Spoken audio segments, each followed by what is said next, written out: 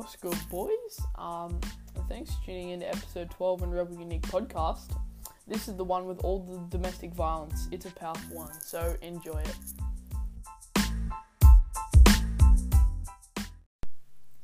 Hello to all my beautiful listeners out there, and welcome to another episode of Rebel Unique Podcast with Ingrid Leckie. That's me, BT Dubs.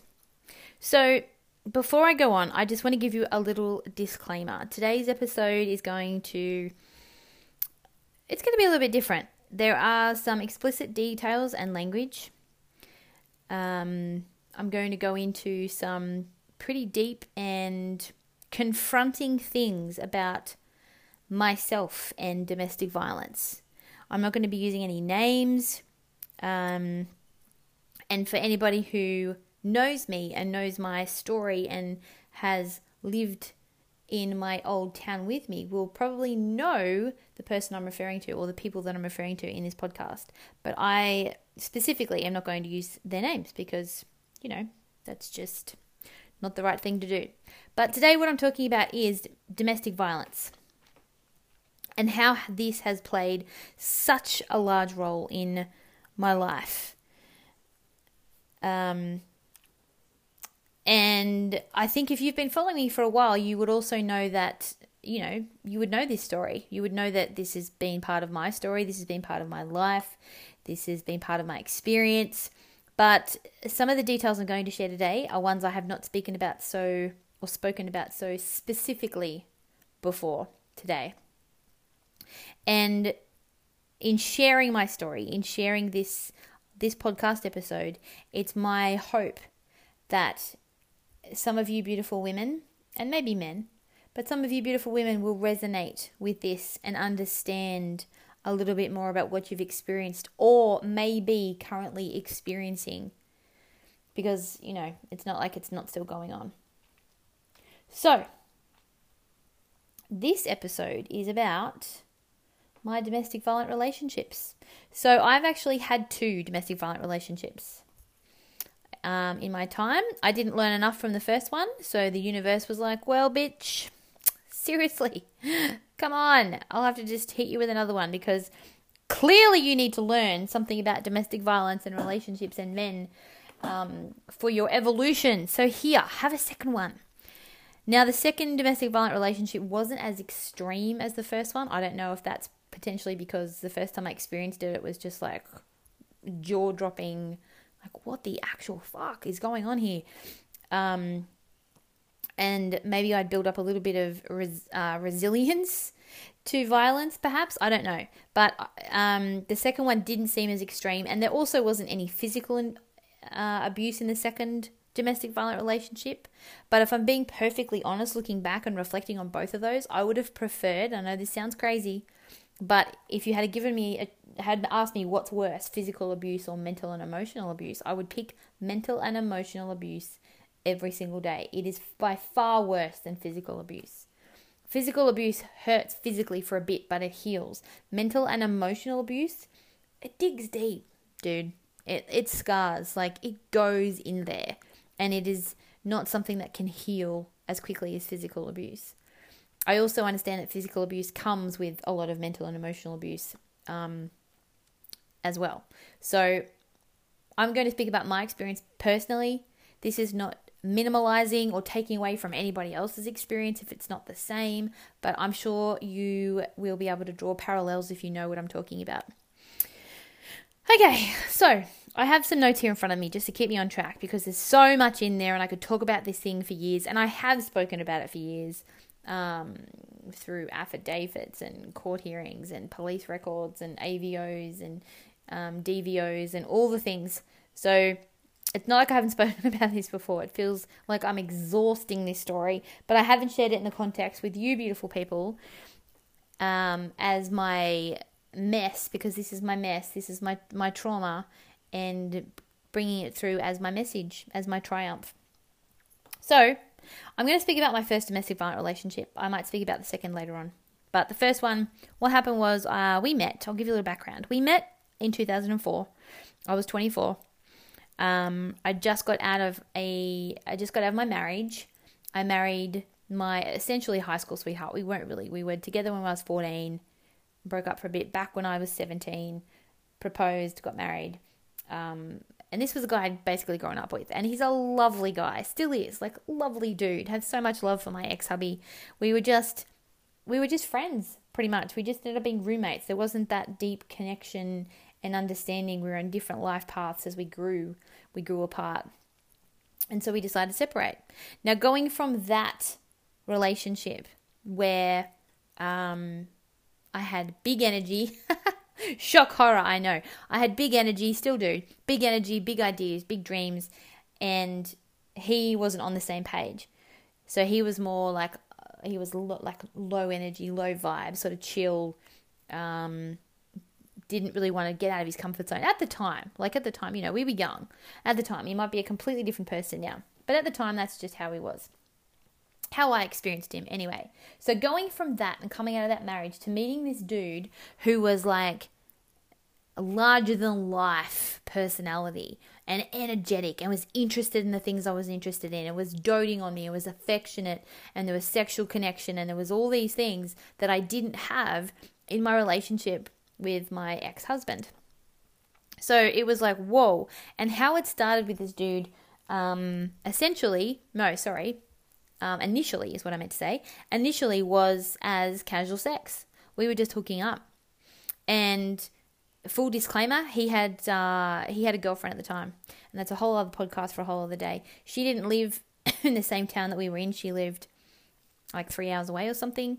And that's something I have learnt about myself. Like, not something I'm proud of, being the other woman. And I've been the other woman more than once. Not something I'm proud of, but clearly something I accepted as part of who I was and what I deserved and what I was worthy of, and not really feeling connected to other women and feeling empathy or compassion for this other woman who was in a relationship with this person that I was having sex with. So I was having sex with this guy, and he was all the things. He was great, blah, blah, blah, blah. And I got to a point where I was just like, you know what, enough is enough. I'm just going to leave you be. This is not cool. You've got a girlfriend, yada, yada, yada. So what happened was he said, I want to be with you. So he broke up with his girlfriend. We ended up together. And it was sort of one of those relationships that were hard and fast. Like everything happened quickly. And he was always intense, but it was intense in a good way for me initially. Like it was like, yay, like he's intense with this and intense and passionate. And like that's how I saw his energy.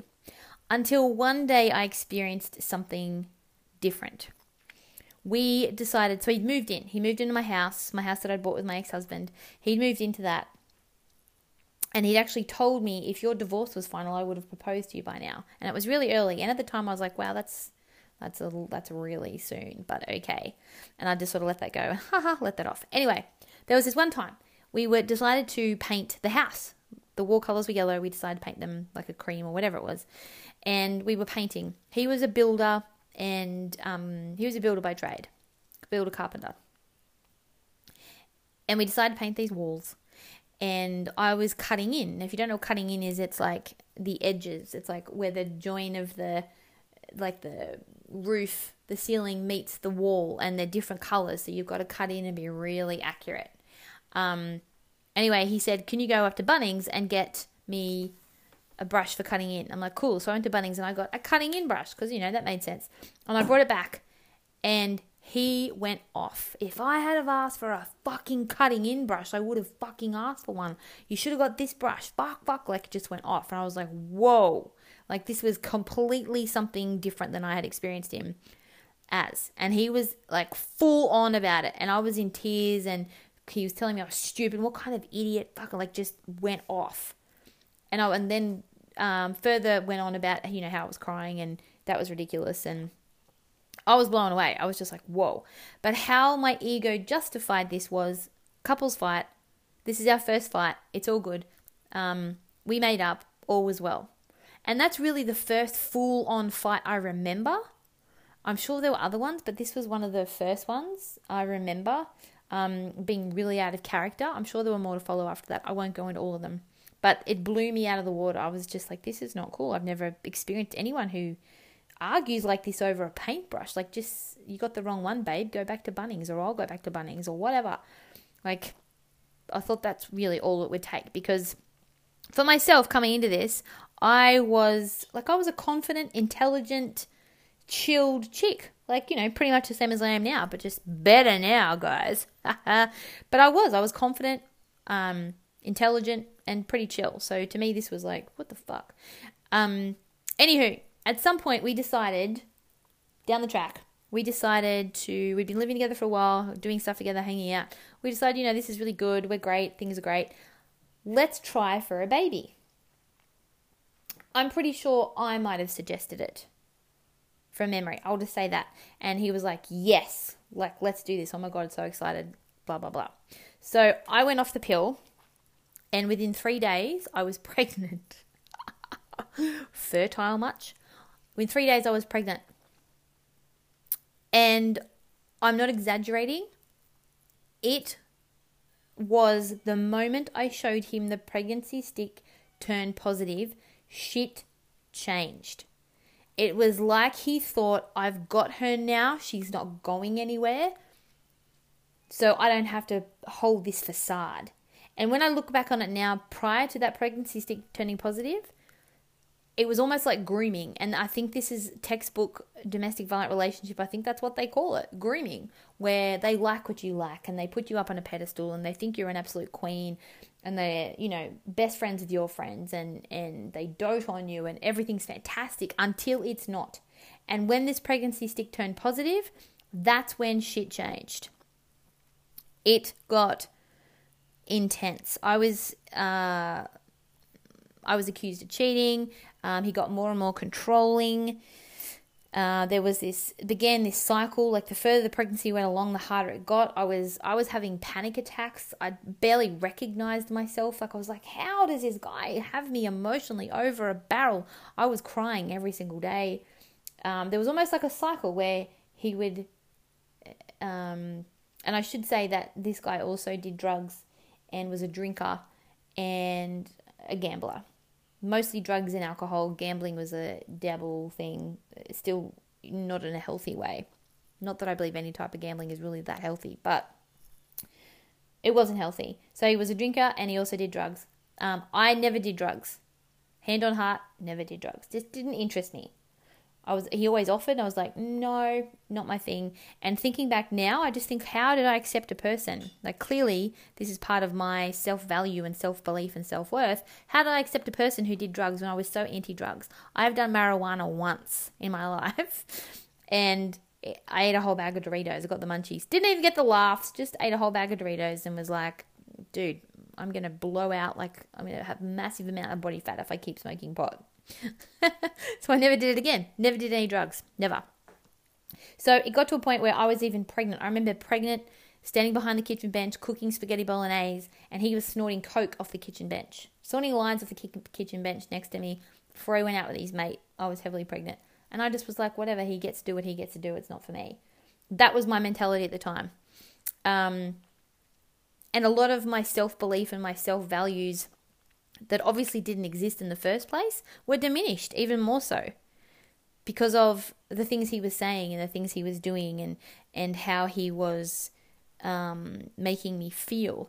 So it got to a point where he had he turned me against my friends in that he'd isolated and alienated me from my friends and, they're bad for you and they don't understand you like I do, and he'd made me feel like he was the only one that got me. But I still kept in contact with one friend in particular because I felt like she understood.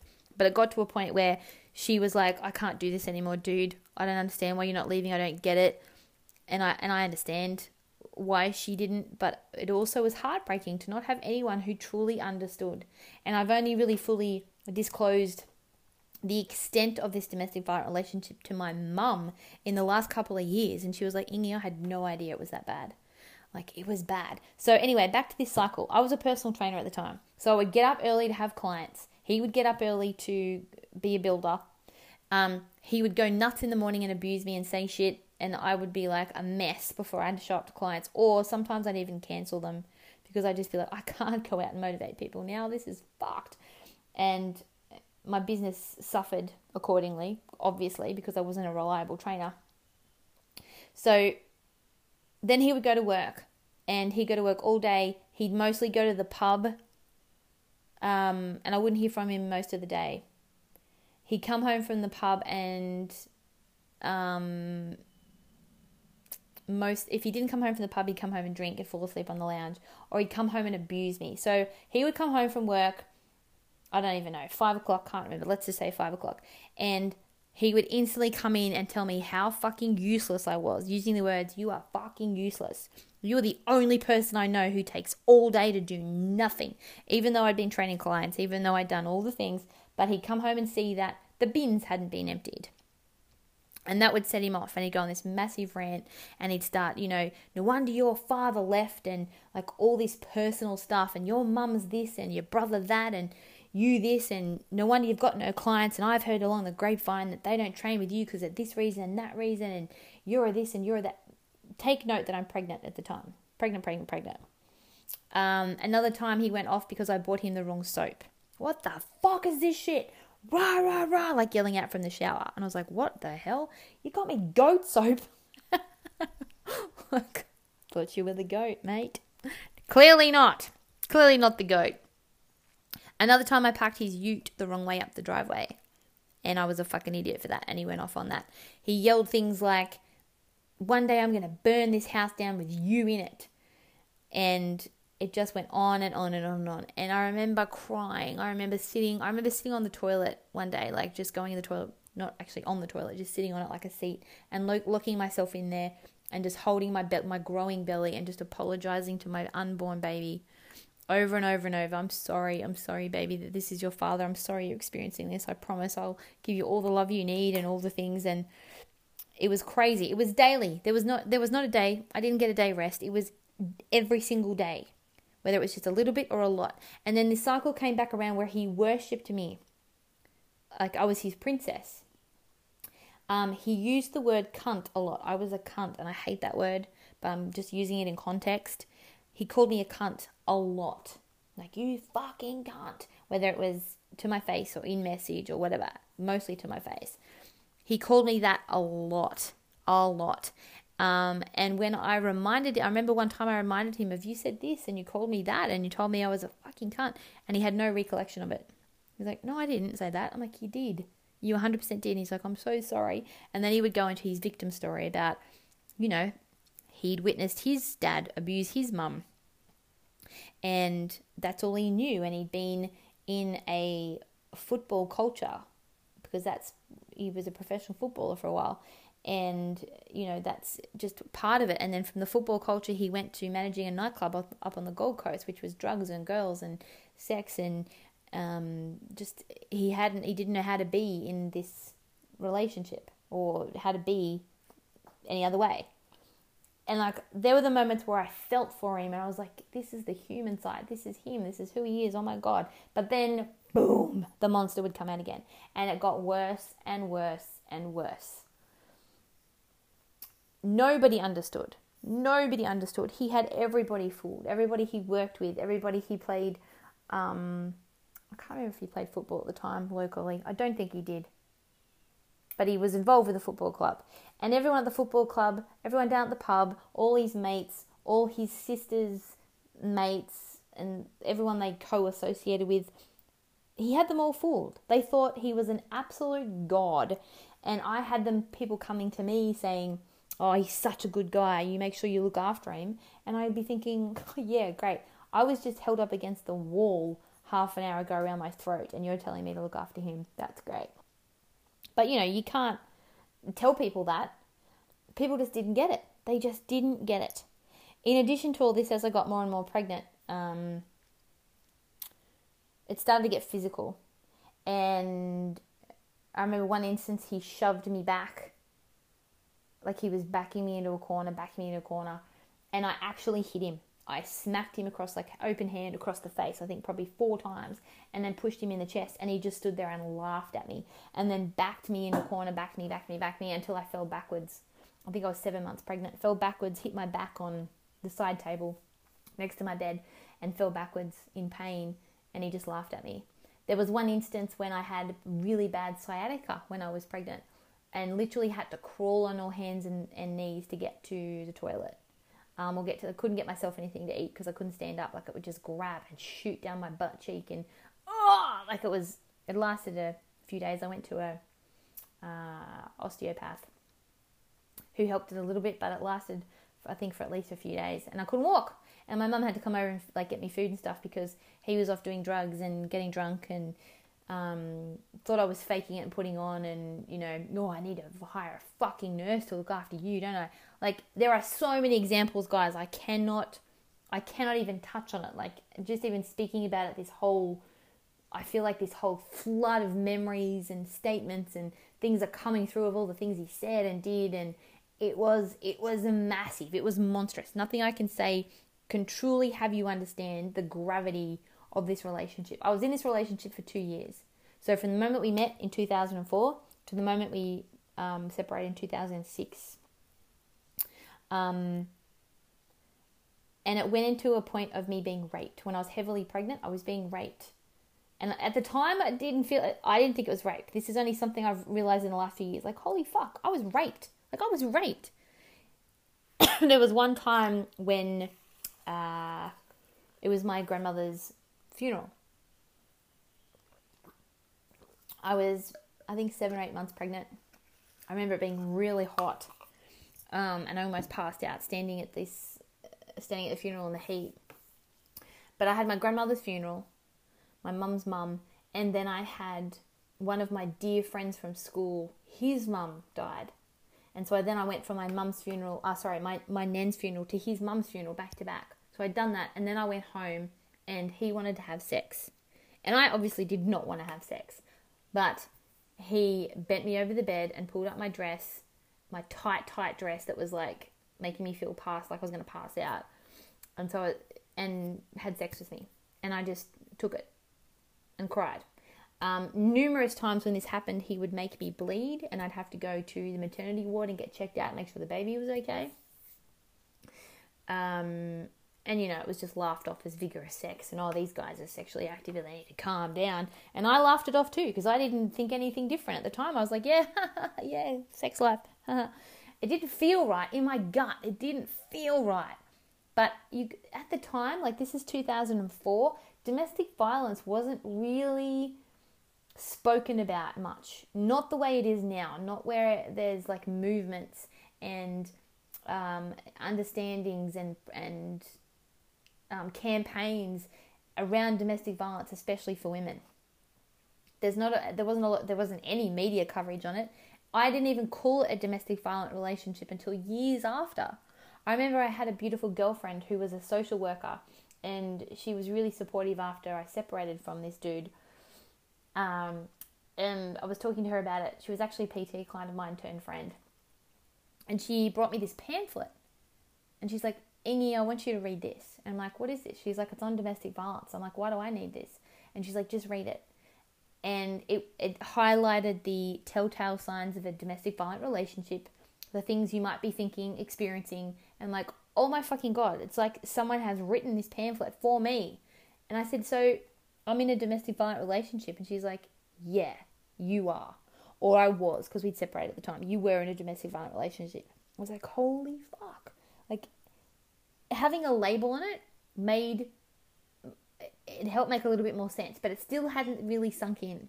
Having further labels down the track, like narcissism and sociopathic behaviors, made even more sense. And this isn't for everybody, but in my experience, most domestic violent relationships, you're experiencing somebody who has narcissistic behaviors and tendencies. And both of my domestic violent relationships absolutely 100% did. And it was really nice to be able to go, oh, okay, it's not me going crazy. These things do exist, and this is somebody who has mental issues and is behaving in such a way that they're not aware of. They're doing what they know, but it's really toxic. Their behaviors are toxic. So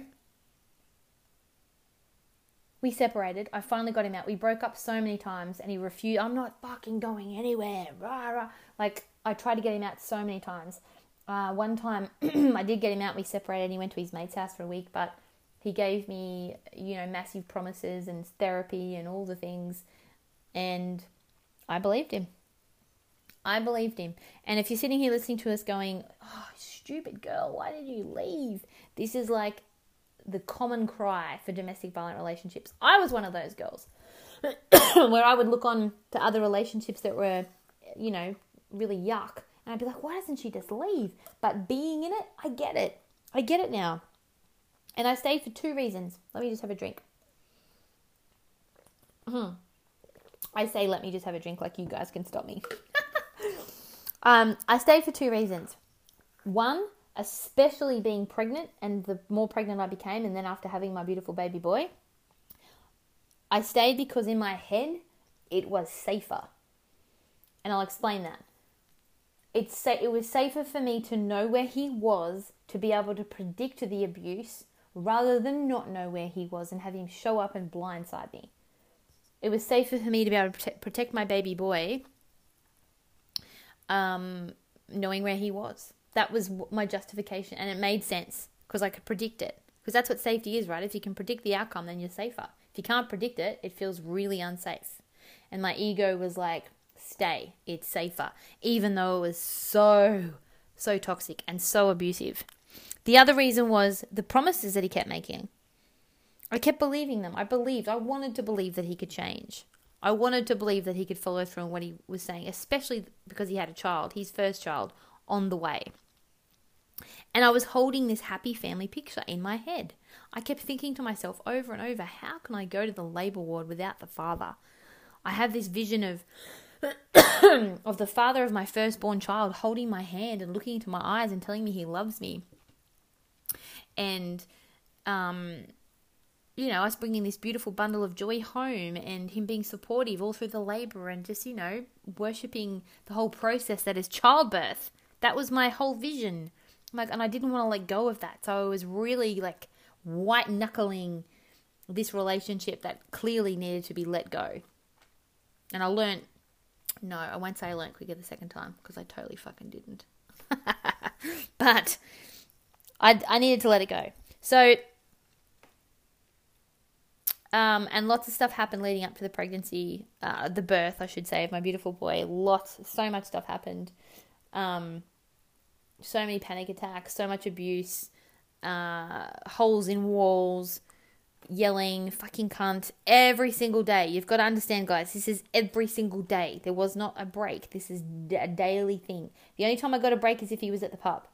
Or he went to a wedding or something and I was like, go without me. Travel, go away, go without me.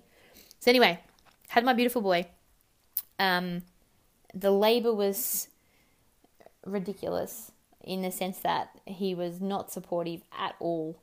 Even to the point where the midwife was like, she yelled at him. Like she was like, enough! This is the mother! They're bonding! Like she just went off at him because she just had enough of him. Had my beautiful boy. I went into the shower because I was still bleeding after the birth. Went into the beautiful hot shower. There was a seat in there. There wasn't a seat in there for me at the time. And I leaned out the door and said, can someone get me a seat? I feel like I'm going to pass out. Dude had taken off with our baby to show him off to everybody he could find in the hospital. This is like, I don't even know what time it is. It'd be 1 o'clock in the morning, maybe? Because he was born at midnight. So yeah, it would have been just after that. So he was trying to find people that he knew in the hospital, be like, this is my baby, this is my baby. And I was standing in the shower, like bleeding out. Dramatic, not quite true, but bleeding a lot post-birth, pushing my beautiful baby boy out. Got home from the hospital. He left. He was gone. He like, you're right, aren't you? Like, dropped me off at midday. I was home by myself with the beautiful boy. And he took off, went to the pub. Didn't get home till 6 the next morning. Off his face, high, drunk, all the things. I had my beautiful girlfriend. I had a girlfriend over at the time. She came over and hung with me for the night, which was lovely. So the abuse continued. Actually, no, after we got home, I think he was good. I'm doing inverted commas. He was good for about a week. And then I'm like, oh my God, having this baby has snapped him out of his shit. He's had a huge wake-up call. He's realized he needs to be a better man for his son. This is it. He's changing. He's being all the things that he said he was going to be. A week it lasted. And then it didn't. Then we were back. We were back to the abuse and then some. It was... There was... I'll tell you one specific example I can remember.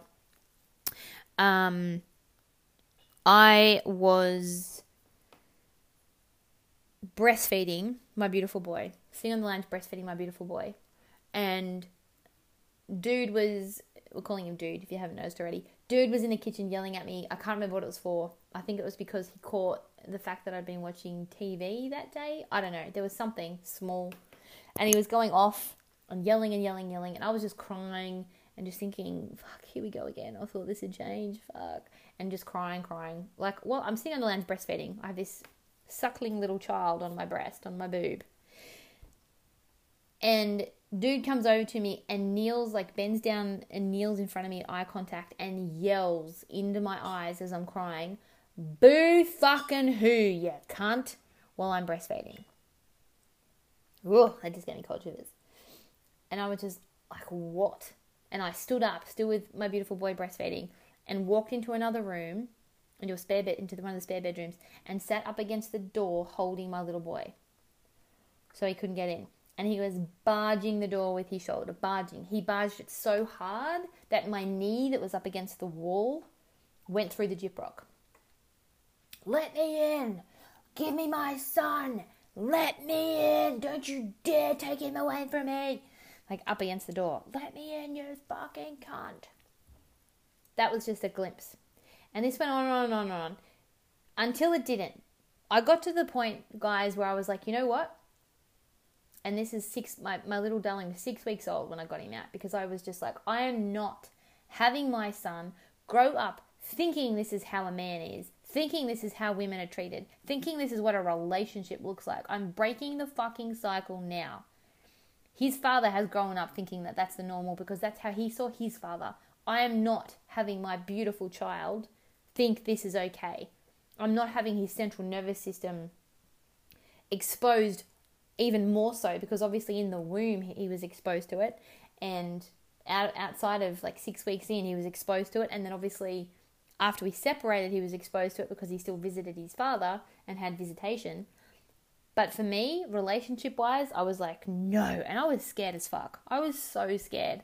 I was scared of what was to come. I knew he was controlling. I knew that he had half the town under his thumb. Like, even the police thought he was God. Like, because they were all tied to football. It was all this football connection. I was scared, guys. I was really fucking scared of what was to come. How I was going to keep my baby. I was afraid of losing him. I was afraid of my baby growing up and being brainwashed by this guy who had this innate ability to convince people that he was this awesome human being and turn people against other people, namely me. So much fear, but I did it anyway because I knew that I could not live another moment in this environment, and I had to do something. It wasn't easy getting him out, and he wasn't going to go. It came to me putting everything on the front lawn, stealing his key from his keychain when he wasn't looking, and locking him out, and then threatening to call the police when he was banging on the door trying to break in.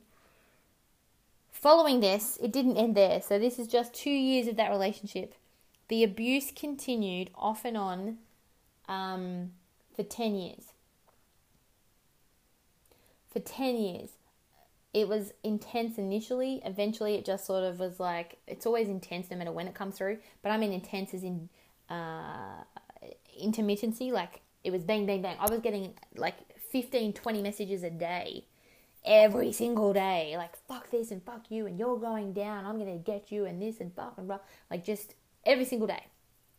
And I kept all of them. And I printed them out. I had over 1,500 messages printed out on paper, just in case I needed them. This was, most of my time was spent keeping a diary of his activities and abuse and communication with me, and printing out messages, and like, it was and contacting my solicitor, and just, it was awful. It was so awful. And then having to know that I had no physical evidence, because I had no physical evidence other than messages, and he hadn't done anything to my baby yet. I had to hand my baby over to this man who was clearly mentally unstable, who was unsafe, who threatened to kill me and kill himself. I had to hand my baby over legally. I had not a leg to stand on because I had no physical evidence. So that started my whole paper trail. Like, I was like documenting everything, because I'm like, there's got to come a time when this is to end, because I just know that he's not going to change, and there's going to come a time when this darling little baby boy is going to stand up to his father, and his father's not going to like it, and it's going to end in abuse. I just knew that was going to happen. So I had to bide my time, which sucked. But at the time, after separation, I went, because the abuse continued. And so my solicitor was like, Ingrid, you need to get an AVO on this person. And it's called a DVO for anybody listening in Victoria. An AVO, an apprehension violence order. And I'm sure you know what that is. But just quickly, it's, just a piece of paper, essentially, to stop the person coming from within a certain distance from you in any given situation. They're not allowed to message you, contact you, anything. Like, it's to cut off all communication from this person, to keep them away. It's just a piece of paper. Like, legally, I can enforce it if he crosses that boundary, but if he decides to cross that boundary and come at me with a gun or knife or whatever, I'm fucked. Like, that piece of paper ain't going to do shit. Anyway, so I went to the police, because I was told, go to the police, get an AVO. Did that. I took the 1,500 printed messages out. These 2 male police officers looked through the messages and said, I was there for hours, and they're back and forth. And by this time, guys, you've got to understand, like, I've told this story so many times to my solicitor, to mediation, to all the things. Like, I just felt like I was constantly justifying myself and trying to get across the gravity and the severity of the situation without sounding crazy. Because he'd made me believe I was crazy. The whole time we were together, he made me think it was me. It's called gaslighting. Is the term when someone is guilty of something, but they make you believe that it's you, or they make you believe that whatever's in your head or whatever you're saying is in your head. He totally had me believing I was crazy and making stuff up, and I was amplifying things. Like, I was like, well, I upset him because I didn't put the bins out, so it's my fault. Like, that's how I was thinking. Even though I was like, what? It still was like, all right, so tomorrow night I just have to make sure the bins are put out to avoid it. But, there'd always be something. Anyway, went for these police, gave them the printed out messages, said all the things. They turned to me and they said, we're really sorry, there's nothing we can do. This just looks like a volatile relationship. It's pretty much just he said, she said. And I was like, oh, right. Right. So I went back to my solicitor and he said, no, I'm going to put you in contact with the domestic violence officer. She will help you. So I went and spoke to her and she said, Ingrid, this is domestic violence. You need an AVO. I'll help you with this. And in doing so, invited these 2 male police officers to come and apologize to me, which they also did, which was great. Thanks, guys. Thanks. I'm really sorry. And in that moment, I thought, I wonder how many times beautiful women like me go to try and get their case across and get turned away. Like, maybe not so much now, because domestic violence is taken far more seriously. But I'm sure there still are cases that are just like, look, this is just an argument. This is just a domestic argument between a couple. We can't do anything. Like, it just really made me think. I wonder how many beautiful women get turned away. And that's really where the system's failing us, isn't it? Like, it's, it's hard to even ask for that help. I know it was hard for me to go and ask for an AVO. It was hard for me to leave. All of it was difficult. For all of us beautiful women experiencing domestic violence, for us to take those steps, to first get away and then to try and seek protection from this person who is completely unstable, it's a big ask. To be turned away from that help and be told that you're crazy, essentially, and that's all in your head, oh, it's devastating. I'm just so glad that I had a supportive, amazing solicitor who was like, nope, helping you on this. And so he did. So I think I had 4 AVOs in total. I'm not going to go into the whole timeline of it. 4 AVOs, they just kept getting renewed. He would still stalk me. He would drive past my house. He would message me. I'd go places and he'd say, basically, I know where you are. I can see you. So then I'd have to get another another AVO in place. It was crazy. And this is a town that I lived in where, news travelled fast. So I remember falling pregnant with my second beautiful boy, with Mad Socks. And I hadn't told anybody yet. And I remember telling one of my clients, my PT clients at the time, within half an hour of telling her, I had a message from the first domestic violence dude, calling me a slut and things and all the stuff. Like wow. News travels fast in this town. So it was really difficult. I felt at the time I was living in a fishbowl. I felt like every move I made was being watched. I was like, I would physically shake if I heard his voice or saw his car, or like I had this whole physiological reaction from my nervous system. Like if I ever saw him, it was really, really, really difficult. Really difficult. And what made it more difficult was he had a family that was validating his behavior. Even though his mum, like I went to his mum at one point, and I remember when I was with him and I said, this is what's happening. He's abusing me. I know you've experienced this. What did you do? And she said, you're not going to change him. She said, as much as I love him, you're not going to change him. She said to me, don't do what I did with his dad. She said, leave. That's what she said. But obviously this woman was so scared of her partner and family and all the things that she backed her son. When she was face to face with him, she backed him and badmouthed me and said all these awful things at the time. Their family's justification was that I provoked the abuse or I antagonized him. Like, oh yeah, no, he did do that, but she provoked it. No, yeah, he did do that, but, you know, because I had proof, so they had to admit to it. She's got the messages that say this. What do you have to say for yourself? Oh yeah, he did do that, but she antagonized him and she provoked him. After separation, you know, I was a bad mother. He told me he was going to take my son. He had people, I was running into random strangers down the street who were telling me I was psycho. I'm like, I'm sorry, who are you? Like, it was intense. It was really intense. I overheard conversations in the next aisle at the supermarket about, you know, this guy that they know by name, and he loves his son, and his psycho ex-bitch is having him taken away. Taking him away from him and denying him access, and which wasn't true at all. He was seeing him on a regular basis, unfortunately, at the time.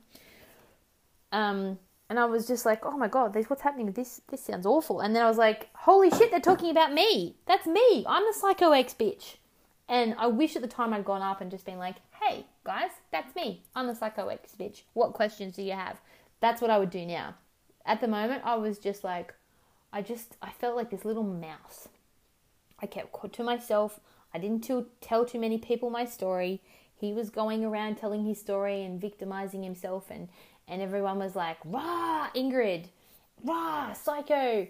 And I just stayed quiet. I didn't tell many people what was happening. And I trusted very few people, because there were some people I did tell what was happening and then would go back to him and tell him, or someone he knew, or it was just, it was a really sticky situation. And it was really hard to take. But at the end of the day, my goal, my shining light was my little boy. And I would have done anything for him. I would have fought to the absolute death for him to ensure that he was protected and he was safe, and it was an ongoing battle.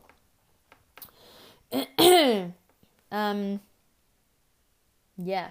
So, if you're wondering how that story ends up, it got to a point where I hardly heard from him anymore. He would occasionally just send through some random text. There was actually a point, just funnily enough, this is how crazy this guy is. When I was pregnant with Maddox, my second little man, who is obviously not from the same father. He's from the second domestic violent relationship.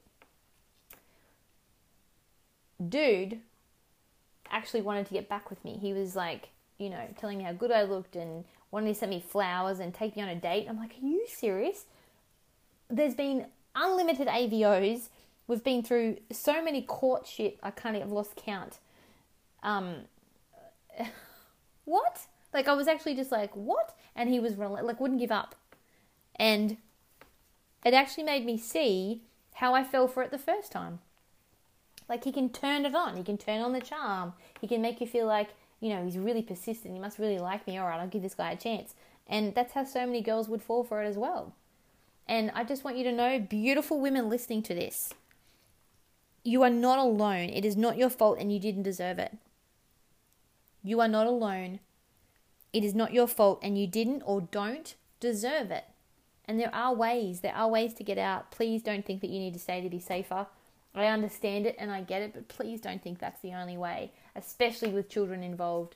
You yourself are detrimental and important enough to get out. and have a beautiful life of freedom and joy and happiness and play and fun.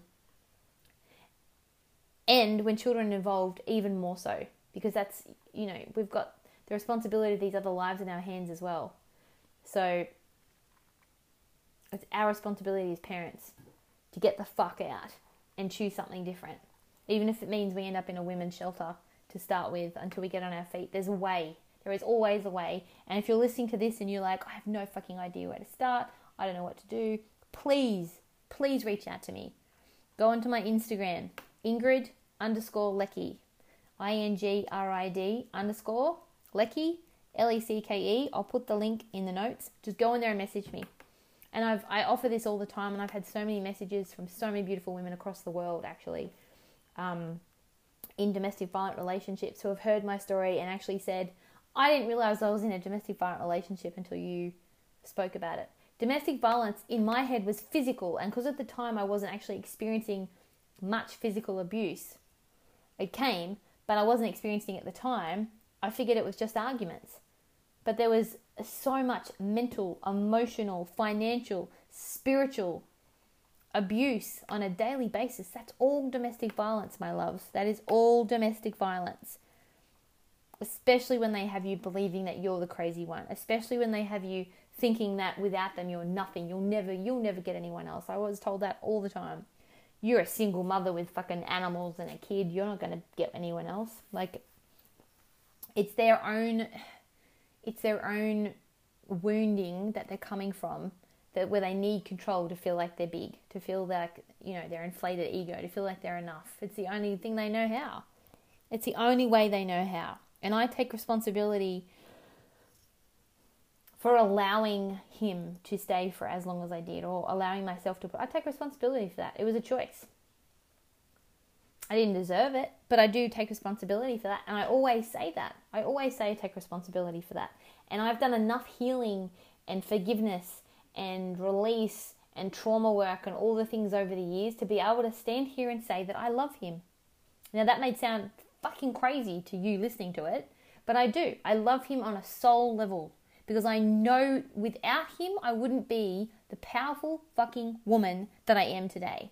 I wouldn't be the insightful, conscious, compassionate mother that I am today. I wouldn't be experiencing the levels of joy and fun and play and sadness and happiness that I do today without him.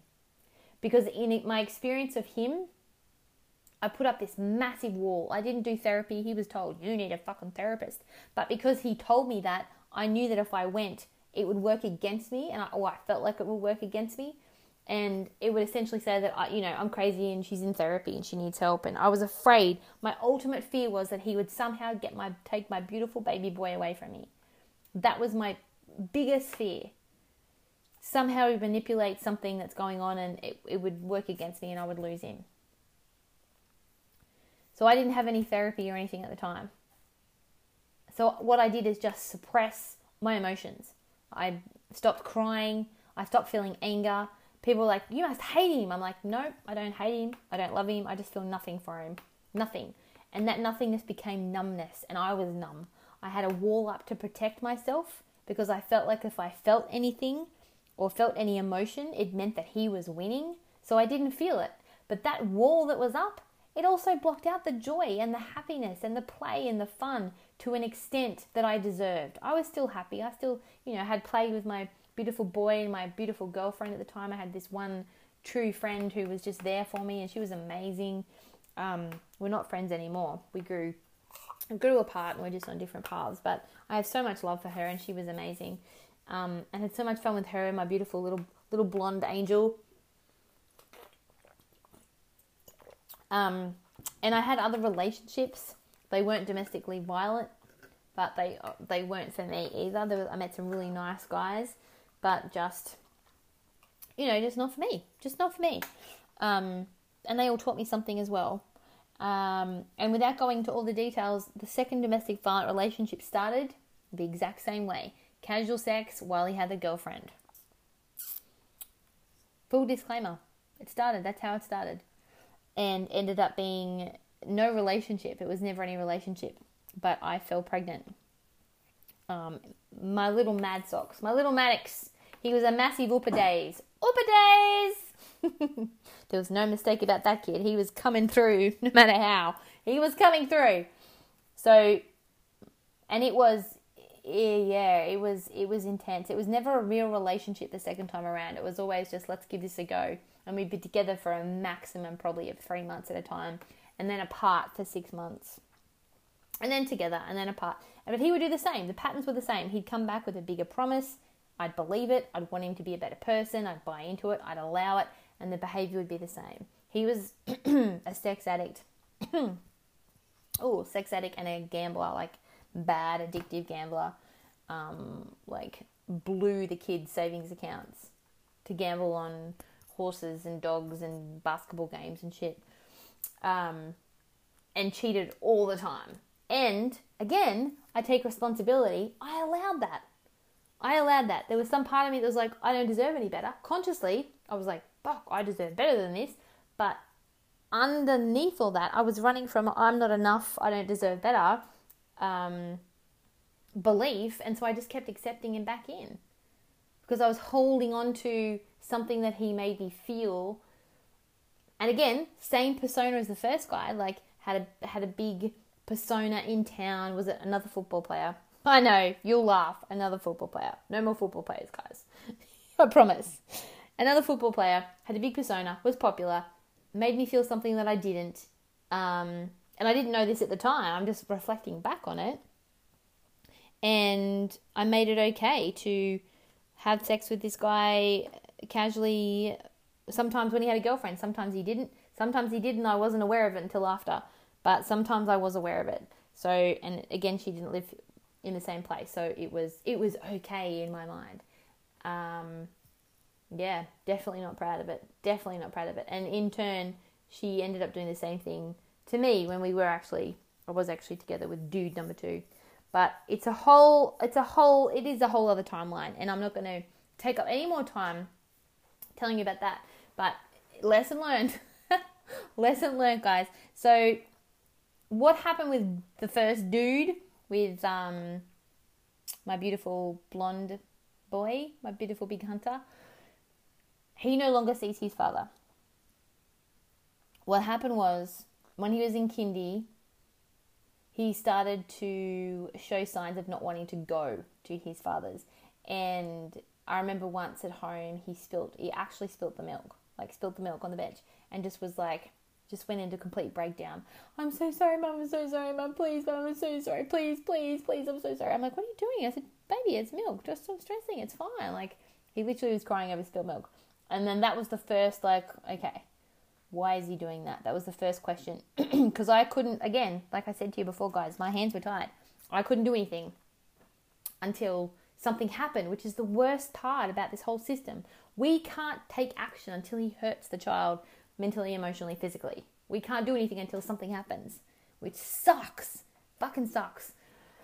And it got to a point where he said enough, and his teacher actually started bringing to my awareness some things at school, and he wasn't wanting to go to school. He was constantly in the sick bay. I was getting calls from the ladies at the office at his school all the time saying, can you come and pick him up? He's not well. And that happened a lot. And it always happened just before he was about to go to his dad's, or just after he got back from his dad's. And what it was, he just wanted to be with me, because as soon as he got with me, he was fine. As soon as he got in the car, he's like, yeah, I'm feeling better now, Mum. I'm like, you want to go back to school? Nah. So he was missing a lot of school. So I ended up taking him to a psychologist, and she was amazing. And she saw him for a whole year. But when he first went to her, she asked him to draw a picture of what it's like going to dad's. And I won't go into the exact graphics of that, but from that picture, she called me in after the session and she said, get him out now. I'm going to call docs. I want you to call your solicitor and tell him that all visitations are going to be ceased until further notice. And that's how it started. So the dude was told if he got help, if he sought out help and had therapy, he could then start to integrate time back in with his son. He started doing that, but realised he'd have to admit to being a perpetrator of domestic violence. he wasn't willing to do that. So then it turned it around, and it was his son who was a lying little dickhead. It was his therapist who was a cunt. It was my son's therapist who was also a cunt. These are his words. And he didn't follow through with any more treatment, any more therapy. So hasn't seen his son since.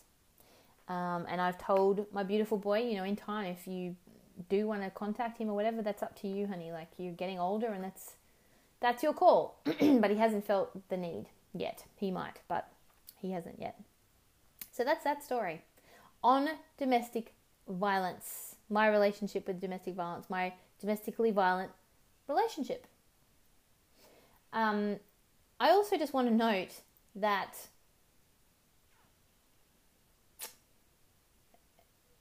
time and time again, the pattern repeated itself. He didn't change. He had so many beautiful women after me who he also was in a domestic violent relationship with. And if you are a person who has experienced a domestic violent relationship, you might also have experienced, I say experience a lot, you might have also experienced your ex-partner with a new partner who thinks that you're a psycho bitch, who thinks that you're brainwashing the kids, who thinks that you're mental, who thinks that you are pining after him still, who thinks like a million different things, because that's the story he has told.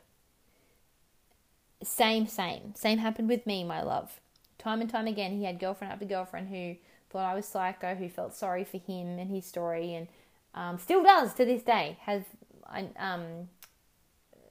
have a girlfriend who actually said, anyway, other story.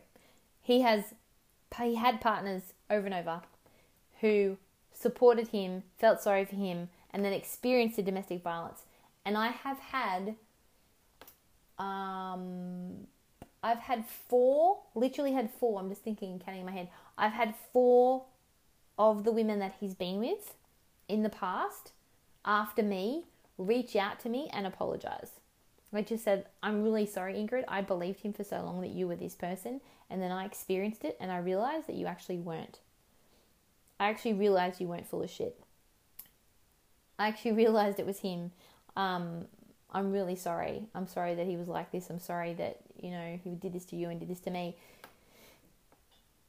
So in that, my message is, the truth will come out, my sweetheart. Don't feel like you need to run around and try and tell everybody the truth and get everyone to see. Also, don't feel like, that worry of, if I am this person and if I choose these other choices or if I do something different, that all these people around him will judge me.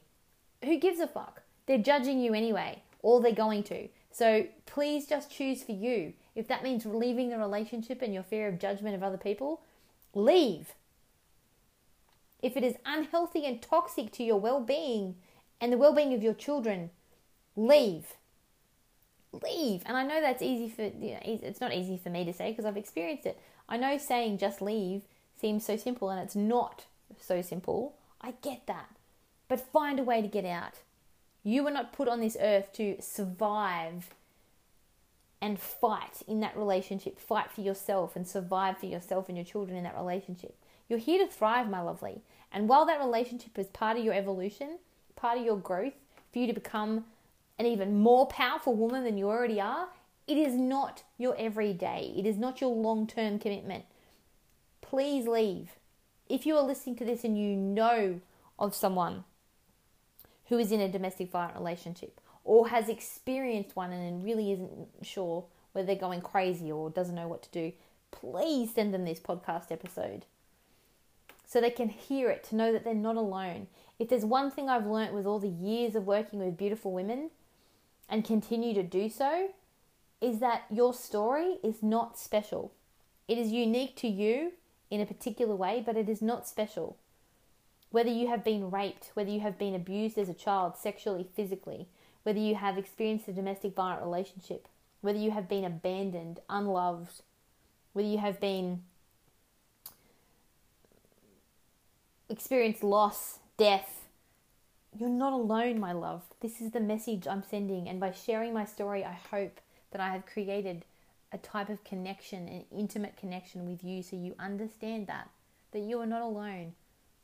And I truly get it. And I hear you, and you're not crazy. And I love you. I love you for surviving and fighting for as long as you have, whether you're with that person or not. But it's time to start thriving, you beautiful woman. And take it from someone who has experienced the extremes of domestic violence, who has had her life threatened, who has had the life of her child threatened. It's not the way that you get to be. So, that concludes this extra long episode on my experience with domestic violence. There's a lot in there. So if you feel quite dense and heavy from listening to all that, please just put away your technology, put your phone down, and just go for a swim or have a bath or a shower or get out into nature. If you're in the car listening to this, turn everything off, wind down the window, take some deep breaths. Just change the feel of what you just absorbed, because it's heavy. It's a lot to absorb. It really is. And I'm going to do the same. There was a long period of time where I couldn't speak about this stuff without crying. And because I have named it to claim it for so long now, it's taken its energetical hold off it and away from me. And I can now speak about it in such a way that is powerful so I can empower others. And that's my whole intention with this episode. All right, my beautifuls. Thank you so much for listening to me again. I hope you got some value from today. Write an honest review down below somewhere, wherever you're listening to this on. Give it some stars if it's called for. But I'd love to get some feedback on, especially this episode, on how you felt and what came up for you and what you experienced. And like I said, know that I'm here. Please message, reach out. I'm more than happy to hear your story and support you and see you for the amazing woman that you are and not the relationship that you have or are experiencing. I love you guys so much. Thanks for listening to Rebel Unique. And don't forget, if you require more support or you would like to be part of an empowering group of women online and offline, come and join the Rebel Unique membership. I will also put the link for that in the notes. It's truly an empowering place. And like I said, it's a collective of women who are not special but are certainly unique. And we all share our stories to take away the hole that it does have on our hearts, so we can open up and experience the stuff that we deserve. A life by design. Thank you, my loves. I love you all. Bye.